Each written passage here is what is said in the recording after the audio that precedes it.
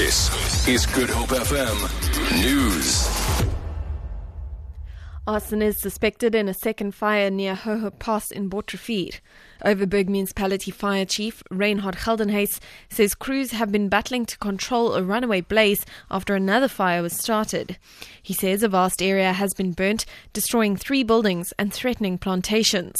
Geldenhuys says there are 6 crews working on the fire lines, including working on fire, Cape Nature as well as the municipality. That's the strategy behind this.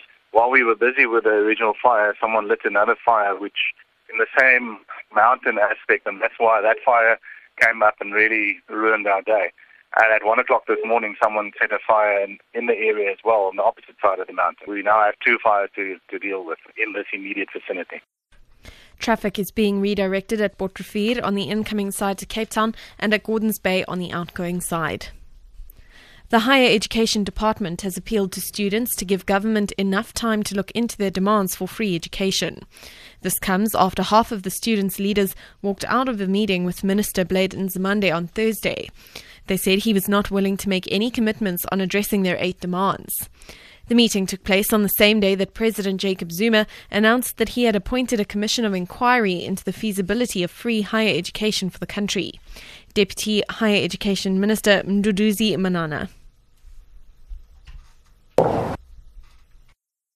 We must give the process of the commission, the presidential commission, some time and space to do the work and obviously present a report to the president on how we're going to go about introducing free higher education. We made that appeal.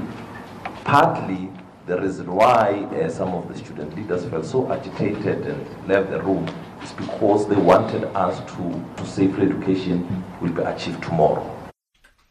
ANC Member of Parliament Bongani Mkongi has apologised for his comments. This comes after the Western Cape-based MP took to Facebook yesterday calling for the Zuma Must Fall banner, which was erected in the Cape Town CBD on Friday, to be burnt down. Angry ANC members and supporters removed the banner yesterday. Mkongi says he accepts that the statement exceeded the bounds of freedom of expression. He also says the ANC called him to task over the comments.